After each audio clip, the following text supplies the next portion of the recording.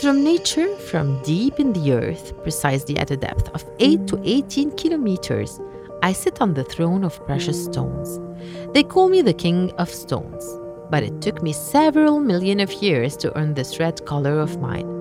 I almost needed between 150 and 200 million of years after the combination of the pressure and the heat, together with my mixing with several elements to reach the MIM museum in this shape. Nobody knows the exact date of my discovery, but research has shown that my first use dates back to the 9th century BC. I'm the mineral form of aluminium oxide, to which very tiny parts of chromium were added, and this produced my remarkable red color. The more the chromium part increases, the more my red color becomes intense. I'm one of the hardest stones after the diamond. Despite my big value, I'm found in many parts of the world, such as the United States, Tanzania, Burma, Sri Lanka, and Australia.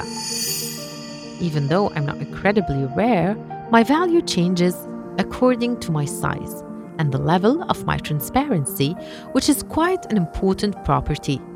It depends also if I was dug out of the ground in the right way, as the mining conditions affect me a lot, especially if I'm extracted among the rocks. This is why I prefer to stay in my natural shape. Perhaps what makes me so special would be the benefits that I provide to those who own me. For my uses in jewelry, they say I'm closely associated with the sun and the positive energy. I'm also called the stone of love and romance due to my attractive and beautiful red color. I'm ultimately one of the gems that have ornamented scepters and royal crowns since ever, and as it is the case in the crown of England.